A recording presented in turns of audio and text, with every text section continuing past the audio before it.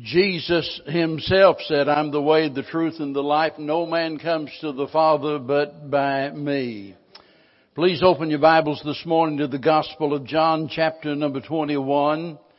John, chapter number 21. I want to look at some verses that are very familiar to most of you, I think, but something that we need to think about often and very seriously. John chapter number 21, we begin our reading in verse 15. So when they had dined, boy, that must have been something, amen. Have dinner with Jesus.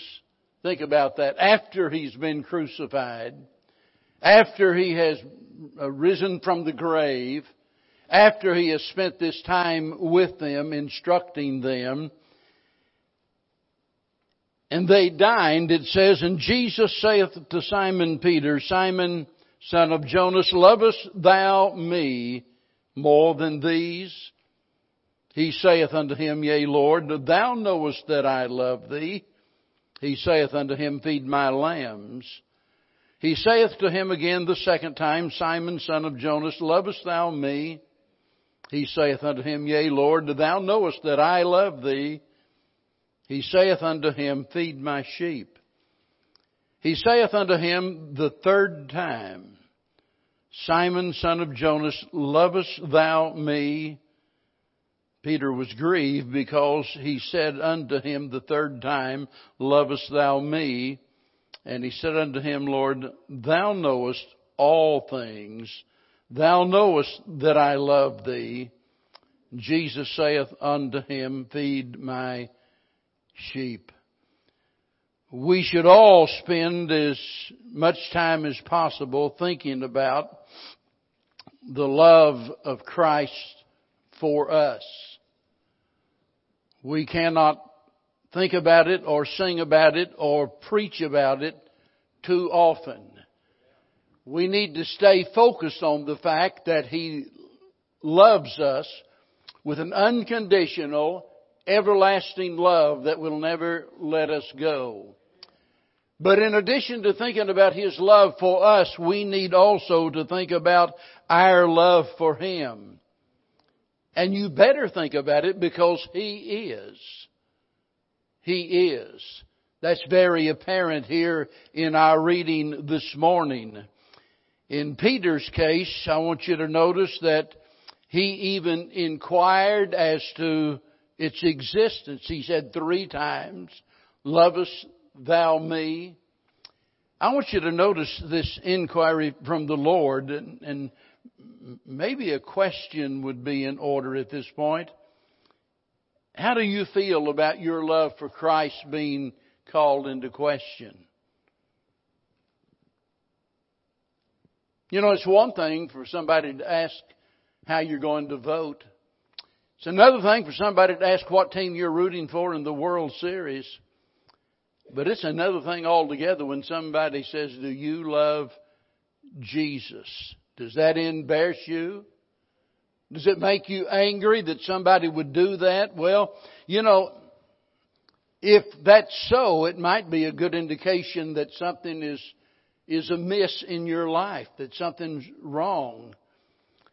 You know, we shouldn't be embarrassed or angered by the fact that somebody wants to know whether or not we love Christ.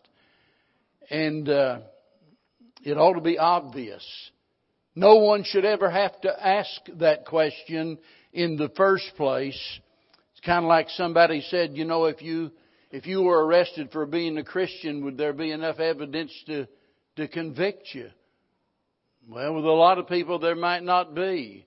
Whenever we examine what a Christian is in the light of what the Bible says, and we look at all of the evidence, there are a lot of folks that profess to be Christians who are not Christians at all. And here we see the story in our text is even more serious than that, because it's the Lord Himself who is asking this question. It's not Peter's peers. It's not his enemies. It's Christ Himself. The one to whom all of us must ultimately answer to. Now you mark it down. If it was necessary for Peter to answer that question, then it's certainly necessary for each and every one of us. So it's not at all out of order this morning for me to ask you to examine your life as to whether or not there is evidence of your love for the Lord Jesus Christ. Now, remember, Peter is someone who had left all to follow Him. How many people like that do you know? Well, you say, I know a few. Yeah, well, that's it. You know a few. But I mean people who literally left everything, as Peter did, for the sake of following Christ. Not only that, but he had stood publicly and declared his love for the Lord Jesus Christ. In fact, he said he would even die for Christ. And in fact, he did risk his life for Christ. He grabbed a sword and was going to defend the Lord. So here is a man who is serious about his relationship with the Lord Jesus Christ, and yet 3 times he's questioned about his love for the Lord. Now I want you to notice the exact words that are used here in this dialogue. Notice in verse 15 and verse number 16, where Jesus says, "Lovest thou me?" It's not evident in the English, but in the Greek, it's the word agape. It's the God word. It's the same word that describes that God kind of love. When it says in John 3:16, God so loved the world, it's that word agape. It's the kind of love that is sacrificial in giving, the kind of love that God has for us. And so that's the question. It's as though that Christ is asking Peter, do you love me like I love you?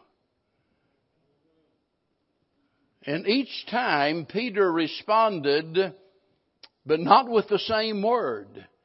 He responded with a word that means fond of. Lord, I am fond of you. Now, verse 17... and at this point, you know that Peter is ashamed, too embarrassed to answer, yes, Lord, I love you just like you love me. And so now in verse 17, the Lord uses the word that Peter has been using. He says, Peter, are you even fond of me?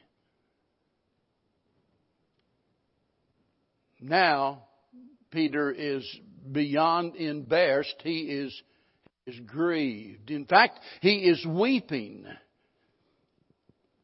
And this is finally the desired effect that our Lord was looking for. The fact that Peter finally now would weep because he had so miserably failed the Lord. 3 times he had denied the Lord. 3 times his love for the Lord is called into question. And by the way, Jesus knew exactly how he would answer. Peter did love the Lord, or else Christ would have never even committed him to the call of feeding his sheep. He would have said, Peter, I know you don't love me, and I'm not about to commit my sheep into your care. I want a man after my own heart that I know will love my people and care for them. So it's obvious that the Lord knows that Peter, although he had failed, that Peter loves him. See, the question was not for the Lord's information. The question was meant for Peter and the others. They needed this. And it's in the light of Peter's failure that the Lord is insisting on a public proclamation of His love before He proceeds with the work that He had been called to do. But that's Peter. How about you? How would you answer the Lord's inquiry? Do you love me like I love you? Or are you even fond of me? Now that's the inquiry, but I want you to notice the importance of it. And you know, a lot of times our minds are occupied with questions that that in reality are not even important at all. What's for supper? How many times have we asked you that? Well, some of us just about every day. What's for supper? Who do you think will win the ball game? You think it'll rain today? Yeah, see, we ask all kinds of questions like that and really not important at all. But sometimes there are questions that are of major importance. Questions like, how can I pay my bills this month? Will my loved ones be safe? Will I recover from this illness? Is there any hope at all? So there are some questions that are of great importance, but the fact remains at no time will there ever be a question more important than this question. Lovest thou me? Do you love the Lord? I could preach on a lot of different subjects this morning, but I couldn't listen. The only thing more important than whether we love the Lord or not is whether He loves us or not. And we've established that fact He does. To such an extent that He laid down His life for us. So the question is not about the Lord and His love for us. The question is our love for the Lord. Whatever other questions you might have on your mind this morning, you need to dismiss all of those and focus on your love for the Lord. Doesn't make any difference who you are, what you've accomplished. You might be way up on the social ladder and think that question's not apropos for you, but it is.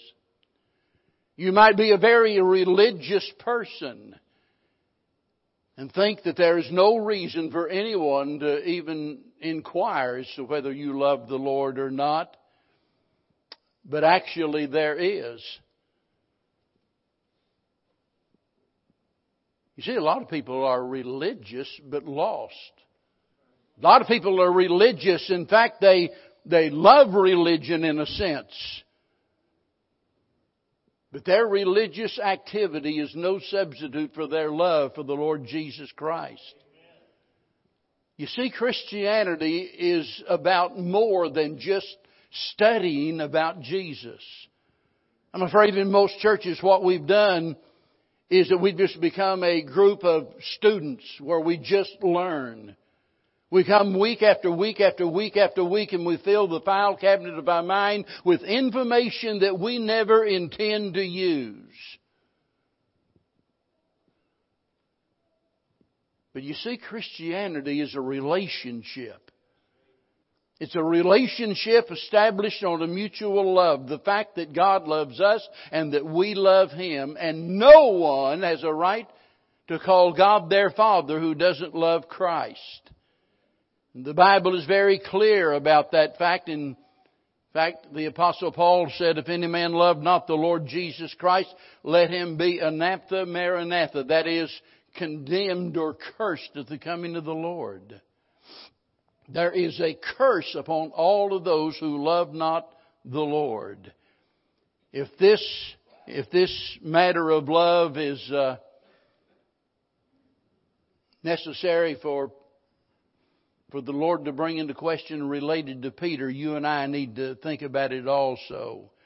Now think about all the questions that the Lord could have asked. He could have said, Peter, why did you deny me? That's a reasonable question, right? Why did you deny me? Was it because you were frightened? Was it because you didn't think I would take care of you? He could have asked Peter, do you trust me? He could have asked Peter, will you obey me? He could have said, Peter, why didn't you tell others about me? He could have said, Peter, how about writing a new hit song about me? He didn't even say anything about, Peter, I want you to preach next week about me. No, the question is, Peter, do you love me? Lovest thou me? You see, when you answer that question, you've just discovered the answer to all of those other questions. So many people wrestle with all of these questions related to their Christianity, they try to figure out, should I do this or should I do that? Listen, it all boils down to the fact that if we love the Lord, we're going to do what we ought to do. We see the importance of this in several different ways. First of all, it's an evidence of salvation. Now we know that the Bible teaches in Ephesians chapter 2 that by grace are we saved through faith. Right? And it's not of works, lest any man should boast. But the faith that saves us changes us. The faith that saves us is accompanied by good works. The faith that saves us is based upon the fact that we have a love for the Lord Jesus Christ. And mark it down, if there's no evidence of love for Christ, there's no evidence of salvation. I've heard people talk about being a Christian who was the drunk of the county. I've heard people profess to be Christians who lived ungodly lives. They knew it. Everybody else knew it. They would explain it away by saying, well, I know, that I ought to do better. I know that I'm not as good as I ought to be, but at least I'm a Christian. My question is, what makes you think so? Well, you say, I feel good about myself. I think my chances are good that I'm going to make it into heaven. Yeah, but you're not the judge. You're not the one to make the final determination. That's God's business. And the only way that we are accepted by the Father, according to Ephesians 1 verse number 6, is when we accept His Son. He's the one that makes us accepted, and we love Him because He first loved us. That's the evidence of salvation. Not only that, it's important because this is what energizes us for service. We're not saved because we serve the Lord, but we serve because we've been saved. And it's not just a matter of doing it out of a sense of duty. If we're going to serve God faithfully, if we're going to serve God cheerfully, it has to be because we love Him. There's no other motivation that will work, because sooner or later the days will get so difficult, the road will get so rough, the opposition so fierce that it'll be something that'll bring you down and knock you off of your perch. There'll be something that will destroy your enthusiasm to the point that you just want to throw in the towel and give up. And it's then that nothing but our love for God will keep us going. It's also important because it is essential for our unity. We're all different. Every one of us. We might be different in the color of our skin. We might be different in our political affiliation. We might be different in the ball teams that we root for. We've been raised different. We come from different backgrounds. We have different preferences in regards to a lot of things. But listen, if we're Christians, we have one thing that we can all agree upon, and that is our love for the Lord Jesus Christ. There might be minor doctrinal difference. We might not agree on exactly how, the church ought to function and operate. But boy, there can be no question about whether or not we love Jesus Christ. And that's the thing that binds us together. It's not because that we are, so good that we are irresistible. That everybody just gotta love me. Let me tell you, the only reason I love some of you is because Jesus loved me. If He didn't, I'd hate your guts. And I'm sure the feeling is mutual. That's just the truth of the matter is. But I'm glad that the Lord makes such a difference that He enables us to love one another unconditionally. You can't do anything to make me stop loving you. Regardless of what you do, if my heart's right with God, I'm going to love you. So it's important. It's not only important, it's something that the Lord is inquiring about. But because it is so important, we need to think about the indications of it. Sometimes, we make things more difficult than what they really are. And, just common sense tells us whether we love Christ or not. How do you know you love anyone?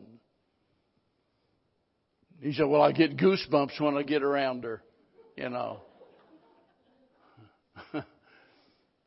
Now, you might have food poisoning.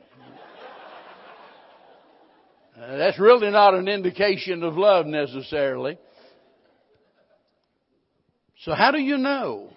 Well, it's easy to figure out. Number one, let's think about it. Whenever you love someone, you like to think about those you love, right? You like to think about them. They're on your mind.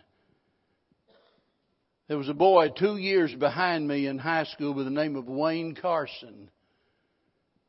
Wayne became a songwriter. In fact, he wrote the song, "You Are Always on My Mind."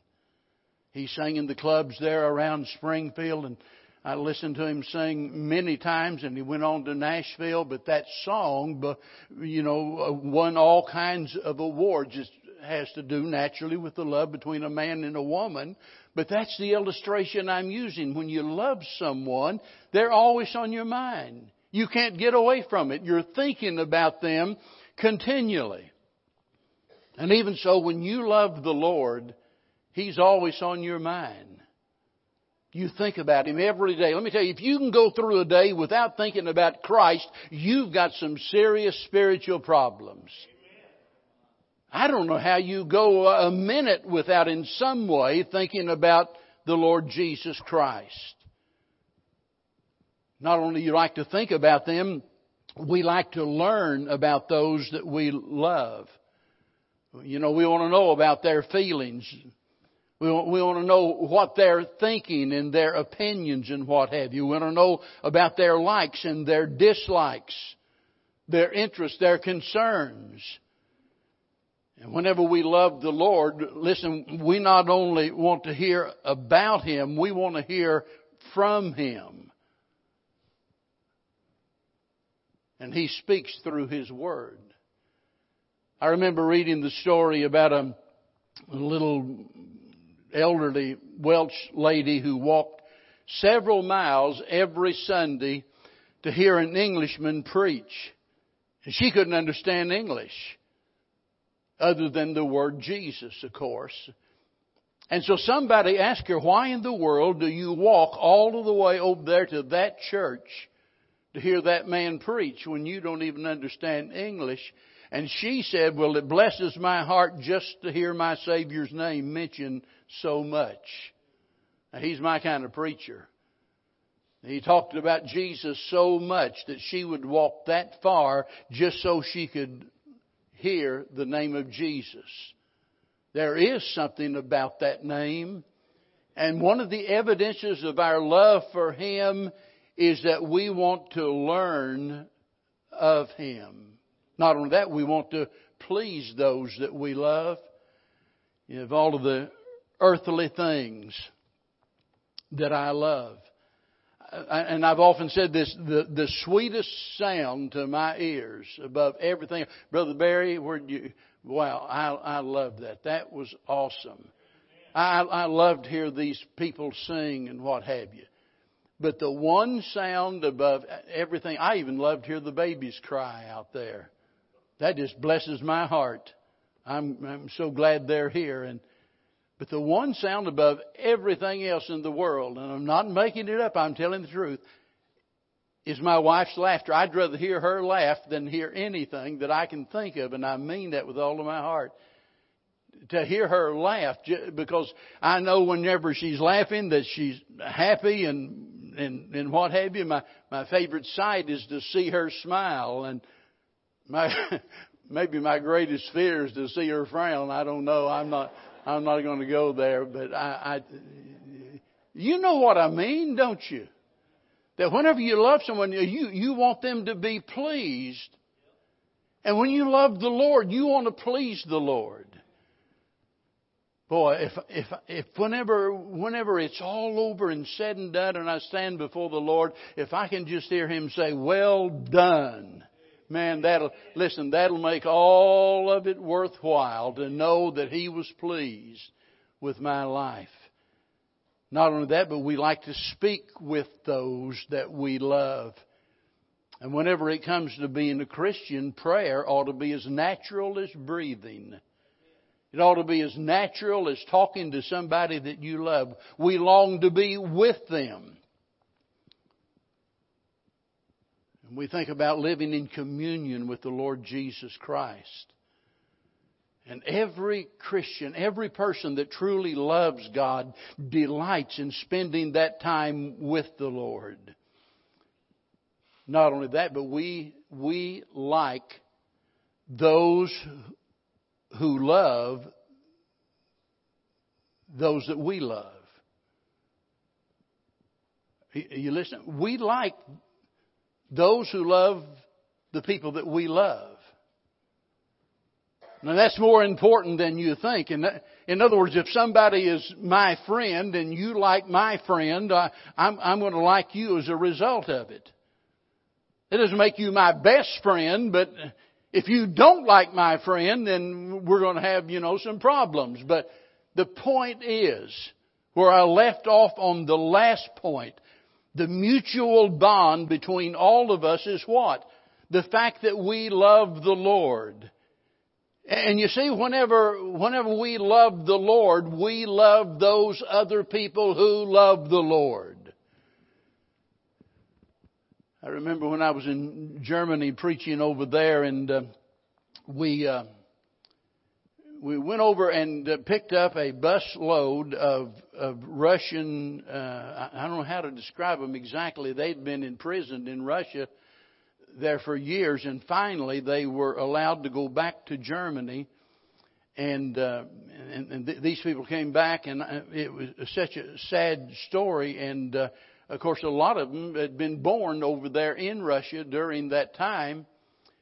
And so whenever they come over to Germany, they don't have anything. But they had bought an old factory building and fixed that up as their place of worship. But anyway, we picked them up and we brought them over to where we were having the meeting. And they began to sing. I couldn't understand a word they were saying. But I want to tell you, because I knew the tune to the song, we were on the same wavelength. And there was just that connection. I knew they loved my Savior. And it made me love them, although I'd never met them before in my life. The Apostle John said, if we say that we love God and hate our brother, we're a liar. The truth is not in us. You see how important this is? And the evidence of it is that we love those who love the one that we love above all. Now, let's think about the inspiration of this. How it motivates us, how it changes, how it affects us. I mean, we stand here all day and talk about Peter. There's so many other things about that story that we could talk about. He said, "Lovest thou me more than these?" What was he talking about? Well, did that have reference to the other disciples? What was he talking about? You see, there's just so much more to the story than what we've got time for. But I want this to be personal with you this morning. I want you to think about how you are affected by the fact that you love the Lord. Loving Christ and knowing that we are loved by Christ inspires us like absolutely nothing else on the face of the earth can do. I remember reading the story about this preacher, and he was trying to drive home a point. And he was talking to this woman, and she had recently had a new baby. And he said, "Madam, are you taking care of your baby? Are you feeding him food? Are you keeping adequate clothes on him and so forth?" And she said, "Of course, sir, you know that I am." And the preacher continued. He just went right on. He said, "Now, You know the law says that you have to take care of your child. So do you do those things because you're afraid of going to jail? And she said, not at all. She said, I do them because I love my baby. I don't need a law to tell me to do that. Now, you listening? I'm going to wrap all of this up, but I want you to get this. I want you to understand how important it is to you to love the Lord Jesus Christ. We do not need a law-based system to regulate our conduct. That's legalism. We are subject to the law of love, not a list of rules. You see, it's not because I must. It's not because I am being threatened with punishment. It's not even because I'm being promised a reward. It's love for Christ that inspires me to do what He would have me to do. Now, make no mistake about it. The possibility of chastisement and the promise of a reward does affect me. If that doesn't affect you, there's something wrong. If you're a child of God, you better be concerned whether or not you're in the will of God, because if you're a child of God out of the will of God, you're going to get a spanking. He's going to chastise you. And there's no doubt about that. He said if we be without chastisement, then we're bastards and not sons.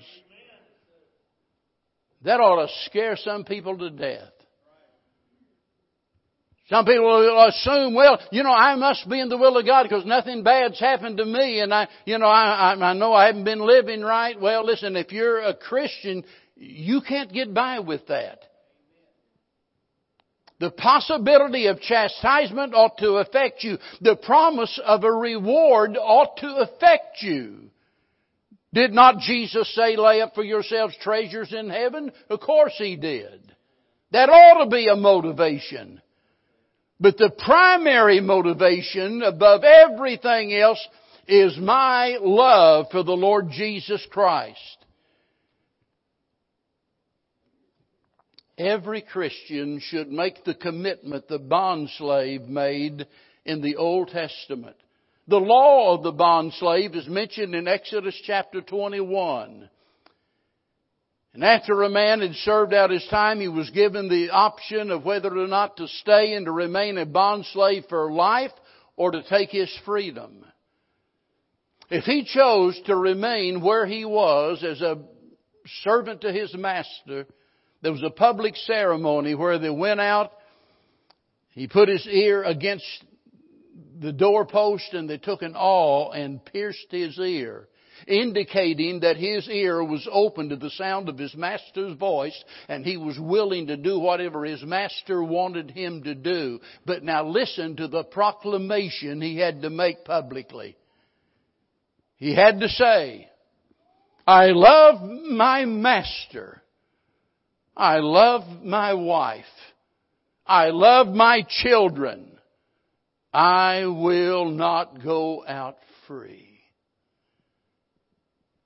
And with that and the piercing of the ear, he was making a lifelong commitment that he could never get out of. Why would he do that? Because he said, I love my master. And whenever you love the Lord like you should love the Lord, you won't need anyone to beg you and to plead with you to support the church. Because Christ loved the church and gave Himself for it. Because of what the church means to Christ and because of the commands associated with that, you'll be faithful. You won't need the threat of chastisement or the promise of a reward to get you to tell your friends and neighbors about Jesus. The fact that you love Jesus will motivate you to tell others about His love. That reduces everything down to the most simple terms possible. That is the fulfillment of what? the first and the great commandment, that we love the Lord our God with all of our heart. Now the only question that remains is this. And I'm going to ask it in the third person as though Christ is speaking. Lovest thou me? How would you answer? If you've never received Christ as your Savior, the answer is clearly no. But even if you've been saved, even if you do love the Lord, there is a sense in which we have failed so miserably that our love for Him has to be called into question. Because as far as others are concerned, they can see no evidence of it. What do you suppose those other people standing there that day thought about Peter after he denied the Lord? Only to learn later that this really was the man. He was one of the apostles. Why did he do that? I mean, they were bound to be thinking about that. Why would a man so devoted to his master deny his master? Now, as important as that is, the most important thing is not what others thought about it. The most important thing about Peter and his situation, most important thing about me and you is what does Jesus think about it? Peter was grieved to the point of tears. I just wonder this morning, how about you? Let's stand together. Father, how we thank you for loving us in that while we were yet sinners, that Christ died for us. We don't understand that. We can't even comprehend the greatness of that. Try as we may, we know that whenever we've done our very best, just touching the hem of the garment, that we can't even begin to imagine how you could possibly love us when we're such sinners. But yet we know that you do, and you proved it. You proved it by the giving of your Son, who died on the cross, who gave His life, that we might have life. Help us this morning, Heavenly Father, to love you as we should. Whenever our love grows cold, whenever our heart becomes indifferent, when our feet go astray, when faults and failures cause others to question our sincerity, help us to do as Peter did, to be so grieved that we weep, and may we repent of our failure. Lord, if there's one here today that's a stranger to your saving grace, I pray that the Spirit of God might move upon their heart and draw them to Jesus. For we beg it in His dear name.